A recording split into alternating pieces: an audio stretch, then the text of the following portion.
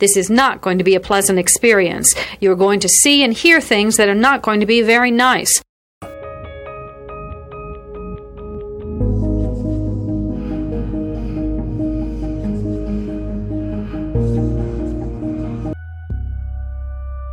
Experts divide serial killing into two general types, organized and disorganized. An organized killer brings everything he needs to complete the murder. A disorganized killer improvises. Begin.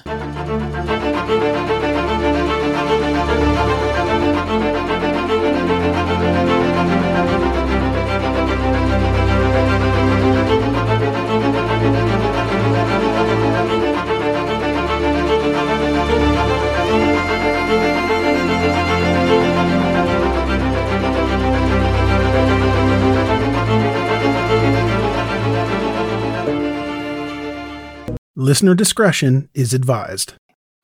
This is a complex case that goes back to May 1985. In May 1985, the Eastburn family lived in Fayetteville, North Carolina. Gary and Catherine, who went by the name Katie, married in 1975. They first met at a softball game. Gary told the television program Unusual Suspects that he was dumbstruck when he saw her for the first time. In May 1979, the couple welcomed their first daughter, Kara. This was followed by a second daughter, Erin, in November 1981. In July 1983, Katie gave birth to their third daughter, Erin. Here is a quick word from our sponsor.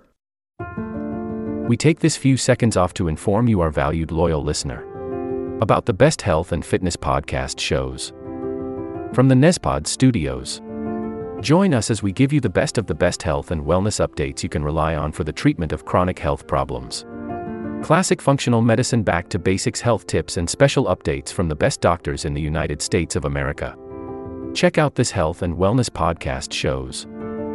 Explore Health Talk Weekly, Healthy Lifestyle Matters, Excellent Health Digest, Healthy and Free Daily, and last but not least, Weekly Health and Fitness Corner. Also, check out Nasty Boy CC, the truest story never told fiction podcast, for that real life on the go experience with the 27-year-old golden boy, who made our guest invite #1 list. He tells us about his story as it happens in real time and in real life. It's Nasty Boy CC, the truest story never told. Go get a load of that happiness, because happiness is healthy as we know it. Join us every week as we continue to provide you the best of health and fitness wellness updates from around the globe. Enjoy the show.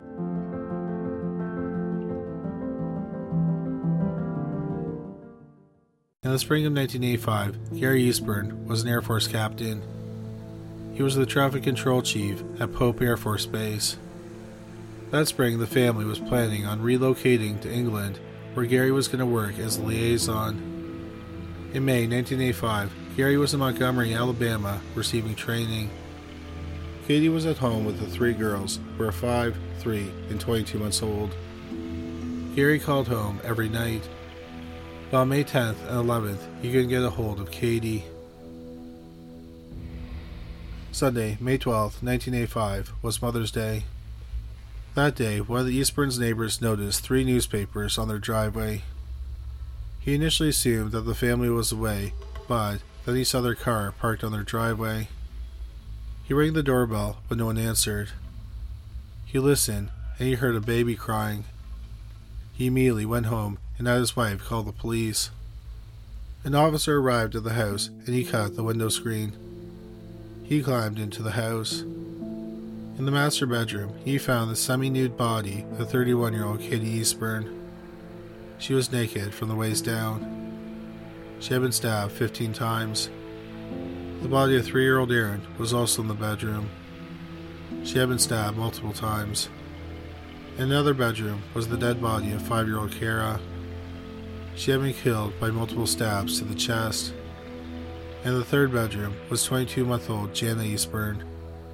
She was alive, but she was dehydrated. She was taken to the hospital and made a full recovery. Gary Eastburn returned home and looked around. He noticed some money was missing, and so was a bank card, along with a copy of the PIN. It's believed that the attack began in the living room. Katie then ran into the master bedroom where she was killed, and then the two girls were murdered.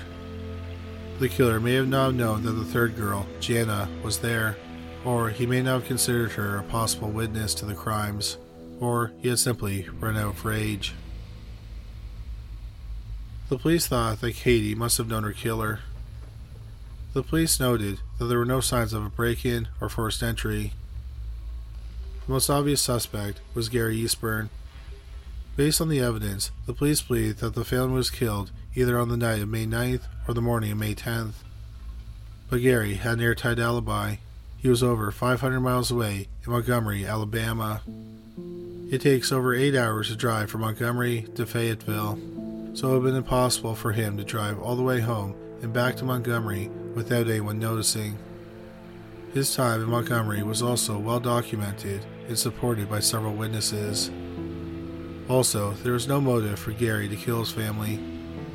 By all accounts, the family was happy, and there was no evidence that either Gary or Katie was having an extramarital affair. The investigators then became interested in the girl's babysitter. She had an unusual pen pal. It was convicted mass murderer Jeffrey McDonald. McDonald was an Army Special Forces physician. In February 1970, his pregnant wife, his 5-year-old and 2-year-old daughters were murdered during a home invasion in their home in Fort Bragg, North Carolina. They had been brutally stabbed and beaten to death. McDonald was home during the attack, and he claimed that they were attacked by 3 men and a woman whom he described as hippies. He said that the attack were copycats of the Manson murders, which happened about half a year earlier. McDonald was injured, but not too severely. He said he was knocked unconscious, and when he came to, his family was dead and the killers were gone. McDonald was convicted of the 3 murders nearly 9 years later. He has always proclaimed he is innocent, and many people believe him. This included the Eastburn's babysitter. She called him a martyred hero. The investigators immediately noticed similarities between the murders of the McDonalds and the Eastburns. In both cases, the wife and 2 young daughters of military families were brutally beaten and stabbed to death in their homes. Also, the McDonalds were murdered about 6 miles from where the Eastburns lived. The investigators thought that perhaps the babysitter killed or arranged to have the family killed to make it look like it was the same people who killed the McDonald family. This would make it look like Jeffrey McDonald was really innocent. Another possibility is that McDonald was innocent and the people who killed his family murdered the Eastburns. But the police found no evidence that linked the babysitter to the murders. Also, while there were major similarities between the murders of the Eastburns and the McDonalds, the police didn't find any tangible evidence that connected the murders. Hours after the bodies were found, the police got their first solid lead. A man named Patrick Cohn contacted the police. He told them he was a custodian, and at 3:30 a.m. on Friday, May 10th, he was heading to work and he walked by the Eastburns' home. He saw a tall man with light hair wearing jeans, a knit cap, and a black members-only jacket. He was carrying a garbage bag down their driveway. He then got into a white Chevrolet Chevette and drove off. The police had Cohn speak to a sketch artist, and a sketch was created. As we mentioned earlier, at the time of the murders, the family was preparing to move to England. Katie was trying to rehome the family's dog, so she took out an ad in the classified section looking for someone to take the dog. From the neighbors, the police learned that on Tuesday, May 7th, 2 days before the murders, a man in a white Chevette picked up the dog. One interesting thing that the police noted was that a woman named Angela called to inquire about the dog. The Eastburns' babysitter had talked to the woman and wrote a note with Angela's details. When the police searched the house, they could not find the note. On May 15th, the local news reported that the police were looking for the man who picked up the dog. 27-year-old Army Sergeant Timothy Harnes saw the segment and he went to the police. Initially, the police had no reason to suspect that Harnes was involved in the murders. He was employed, he had no history of substance abuse, and he was married with a small child. He did have a criminal record, but it was for writing bad checks and nothing violent. Harnes had also voluntarily came and spoke to the police. He ended up speaking with them for 7 hours. He told them he had picked up the dog on Tuesday morning. He told Katie that they would keep the dog for a few days to see if it was a good fit. Katie said that was fine and would call him in a few days to check in. Harnes said that on the night of the murders, he drove his wife and 10-week-old daughter to his in-laws' home in Jacksonville, Florida. He returned to Fayetteville around 8 p.m. He said that Katie called about the dog not long after he arrived home. He then watched some TV and went to bed. The police thought that Harnes was probably the last person to speak to Katie before she was murdered. The more the police talked to Harnes, the more they thought he was a solid suspect. For example, he drove a white Chevette, which were the cars seen at the Eastburns' home around the time of the murders. Harnes was also married to a woman named Angela, and the note with Angela's details was missing from the house. Also, Harnes didn't have a solid alibi for the time of the murders. He said he was home alone. But most importantly, he looked a lot like the sketch the man Patrick Cohn had described. Harnes was photographed, and the police collected samples of his blood, hair, and saliva, and they also got copies of his fingerprints and palm prints. They took Harnes' photo and placed it in a photo lineup with photos of 4 other men with light hair and mustaches. They asked Cohn to look at the lineup. He picked out Harnes as the man he saw that morning. Then the police talked to an ex-girlfriend of Harnes. On the night of the murders, he had dropped off his wife and daughter, then Harnes had come by her home, hoping to have sex with her. It turned out that Harnes had dropped off his wife at her parents' home because they were having problems, and she wanted a few days away from him. The police wondered, could Harnes have gone to Katie's home, hoping to get some physical attention from her? He may have been able to talk his way into the house since he wasn't a stranger to her, which would explain why there was no signs of a break-in or forced entry. But then, when Katie turned him down, he snapped, raped her, killed her, and then murdered the children. The police decided they had enough evidence to arrest Timothy Harnes. He was taken into custody on Thursday, May 17th, a week after the murders were committed. After the arrest, the police learned that the stolen ATM card had been used twice, once on the Friday and once on the Saturday morning. Both times, the maximum of $150 was withdrawn. Once again, the police found another connection to Harnes. At the time of the murders, Harnes was behind on his rent, which was $300. But then, on the Monday, after both withdrawals, he paid the rent in full. The police managed to track down the woman who used the ATM 3 minutes after the second withdrawal was made. The woman remembered seeing a man using the ATM before her, and she described a man that looked a lot like Harnes. The police continued to investigate Harnes and found more connections. A specific thing that Cohn remembered about the man he saw on the Eastburns driveway was that he was wearing a black members-only jacket. It's believed that the murders were committed either on the Thursday night or early on the Friday morning. At 10 a.m. on Friday, Harnes dropped off a black members-only jacket at the dry cleaners. The morning after that, Harnes' neighbors saw him burning stuff in a barrel. While the police had a lot of circumstantial evidence, they didn't have anything concrete, like the murder weapon or Harnes' fingerprints at the crime scene. Even if they had found his fingerprints, unless they were in blood, they could have been explained away because Harnes had picked up the dog a few days before the murders. Here is a quick word from our sponsor. We take this few seconds off to inform you, our valued loyal listener, about the best health and fitness podcast shows from the Nespod Studios. Join us as we give you the best of the best health and wellness updates you can rely on for the treatment of chronic health problems. Classic functional medicine back to basics health tips and special updates from the best doctors in the United States of America. Check out this health and wellness podcast shows. Explore Health Talk Weekly, Healthy Lifestyle Matters, Excellent Health Digest, Healthy and Free Daily, and last but not least, Weekly Health and Fitness Corner. Also, check out Nasty Boy CC, the truest story never told fiction podcast. for that real life on the go experience with the 27-year-old golden boy, who made our guest invite number 1 list. He tells us about his story as it happens in real time and in real life. It's Nasty Boy CC, the truest story never told. Go get a load of that happiness, because happiness is healthy as we know it. Join us every week as we continue to provide you the best of health and fitness wellness updates from around the globe. Enjoy the show.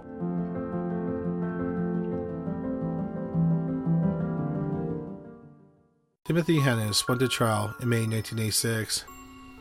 During the trial, the district attorney showed graphic crime scene photos. The crime scene was bad enough that it upset veteran homicide detectives. So understandably, members of the jury were deeply upset when they saw the dead bodies of the mother and her 2 young daughters. The trial lasted 5 weeks, then the jury deliberated for about 2 days. Timothy Harnes was found guilty of first-degree murder. On July 8th, Harnes was sentenced to death. A few days after being put on death row, Harnes received a letter. It reads, "Dear Mr. Harnes, I did the crime. I murdered the Eastburns.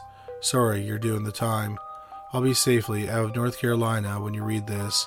Thanks, Mr. X." It was postmarked July 8th, the day he was sentenced to death. The Sheriff's Department received a similar letter. Neither letter had fingerprints on them. The police and the district attorney dismissed it as a ploy by Harnes to try and prove he was innocent. They were convinced that the right man was sitting on death row. Harnes maintained he was innocent, and his lawyer appealed his conviction. In September 1988, his appeal was argued in the Court of Appeals. The lawyer argued that the prosecution should not have shown graphic crime scene photos because they inflamed the jury. The Court of Appeals agreed with the argument, and Harnes' conviction was overturned. He was granted a new trial. That trial began in March 1989. The prosecution's case was very similar to the first trial. One of the key witnesses at both trials was Patrick Cohn, who was walking to work, and he said he saw Harnes near the Eastburns' home. The defense found a neighbor of the Eastburns who resembled Harnes. Many people thought that they could have been brothers. He said that on the night of the murders, he had a problem sleeping, so he went out walking that night. He was also wearing a dark members-only jacket and a wool knit cap. He easily could have been the man in the sketch. The defense also argued that Cohn was an unreliable witness. Since he testified in the first trial, he had been arrested several times. But those charges were always dismissed because he had been a big help in convicting Harnes. The defense had another witness testify, and they said they saw a different man outside the Eastburn home at around 1:45 a.m. He had long hair, and he had a light-colored van. Plus, the defense learned that in the 2 months leading up to the murders, Katie had been receiving disturbing phone calls. They often came in the middle of the night. The caller knew her name and said he was coming to see her. He also said sexual things to her. However, there was no evidence that Harnes knew Katie before he picked up the dog. So the stalker who was harassing her may have killed her. The defense was even able to argue against the physical evidence. Head and pubic hair were found at the crime scene. It did not belong to the Eastburns or Harnes. Also, a drop of blood was found on a towel. The blood type didn't match Harnes or the victims. Harnes' lawyers said that he did drop off a members-only jacket at the dry cleaners the morning after the murders. But there were no blood stains on the jacket. A dry cleaner would have noticed a jacket covered in blood. Experts examined the coat and found no traces of blood on it. The dry cleaning process would have washed away all traces of blood. Another major element of the crime was the ATM card.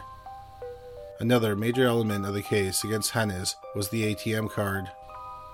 A witness said that she saw a man who looked like Harnes using an ATM around the time one of the withdrawals was made. But when one of the withdrawals was made, Harnes was working overnight at Fort Bragg. Evidence also suggested that someone else was at the Eastburns' house that night. There were footprints found outside the house. There were 3 sizes smaller than Harnes' feet. At his first trial, 5 neighbors testified that they saw Harnes burning stuff in a barrel. The barrel was examined and nothing of interest was found. Timothy Harnes' second trial lasted nearly 6 weeks, but there was a break because the judge's wife was ill. Then the jury deliberated for just over 2 hours. They found Timothy Harnes not guilty on all charges. After serving nearly 3 years on death row, Harnes was released and he returned home to his wife and daughter. He also returned to the army.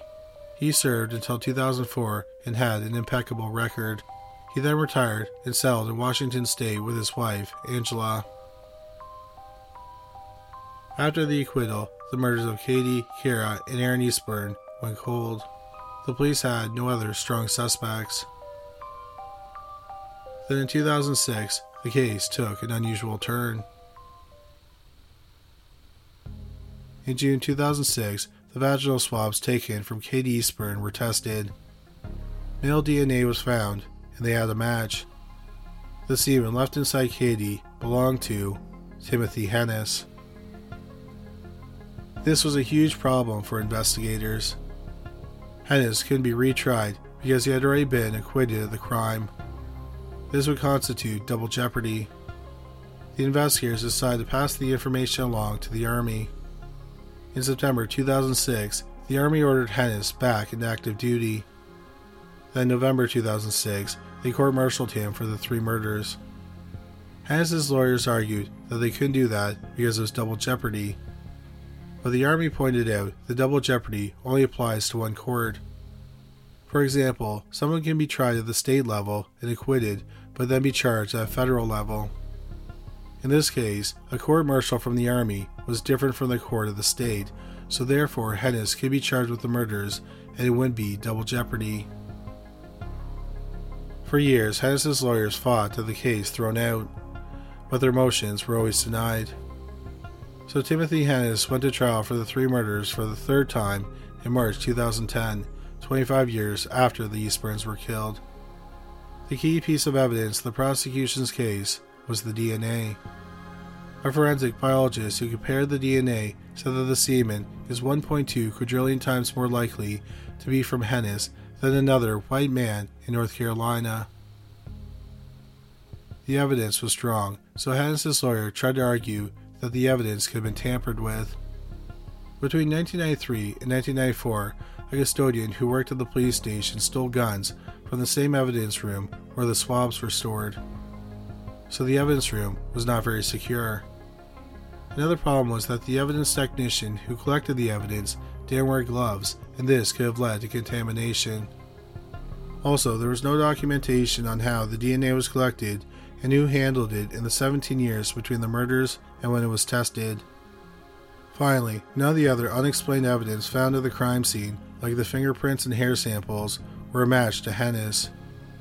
Scott Wisnan, who wrote a book about the case that was published in 1993, said, "How does it happen that they got exactly the lab result they needed when all the physical evidence pointed elsewhere?" The prosecution's explanation for why only the semen linked Harnes to the crime scene was because he would have known not to leave any blood, hair, or fingerprints at the crime scene. However, in 1985, he wouldn't have foreseen the rise of DNA testing, so therefore he didn't know that the semen could be linked back to him. Harnes' lawyer then argued that the semen only proved that Harnes and Katie had sex and didn't implicate him in the murder. He said that Harnes and Katie could have had consensual sex and then someone killed her afterward. While this logically makes sense, the theory of a serviceman and the wife of a serviceman having sex while her husband was out at training did not play well with the jury made up of service people who had to leave their spouses home alone for long periods of time. Another problem was that Harnes, who had stayed married to the same woman through all 3 trials, never admitted to having an affair and always denied being at the Eastburn home that night. The court-martial lasted 3 weeks, and the 14-member jury deliberated for just over 3 hours. Timothy Harnes was found guilty for a second time, and once again he was sentenced to death. Some people, like Scott Wisnod, still believe that Harnes is innocent. Other people, like Gary Eastburn, know that Harnes is guilty. Gary said that he has no desire to see Harnes die. Instead, he wants Harnes to rot in jail for the rest of his life. The executive director of the Death Penalty Information Center said that Harnes is the only person in the history of the American justice system to be sentenced to death, exonerated, and then sentenced to death for the same crime. Harnes' lawyers have appealed his conviction several times on several different grounds, but they have been unsuccessful. As a result, 65-year-old Timothy Harnes is currently sitting on death row at Fort Leavenworth Military Prison in Kansas. No execution date has been set.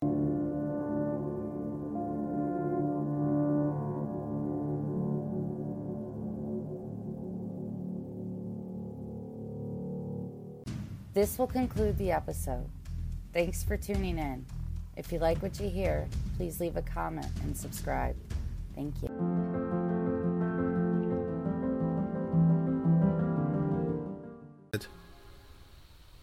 This will conclude the episode. Thanks for tuning in. If you like what you hear, please leave a comment and subscribe. Thank you.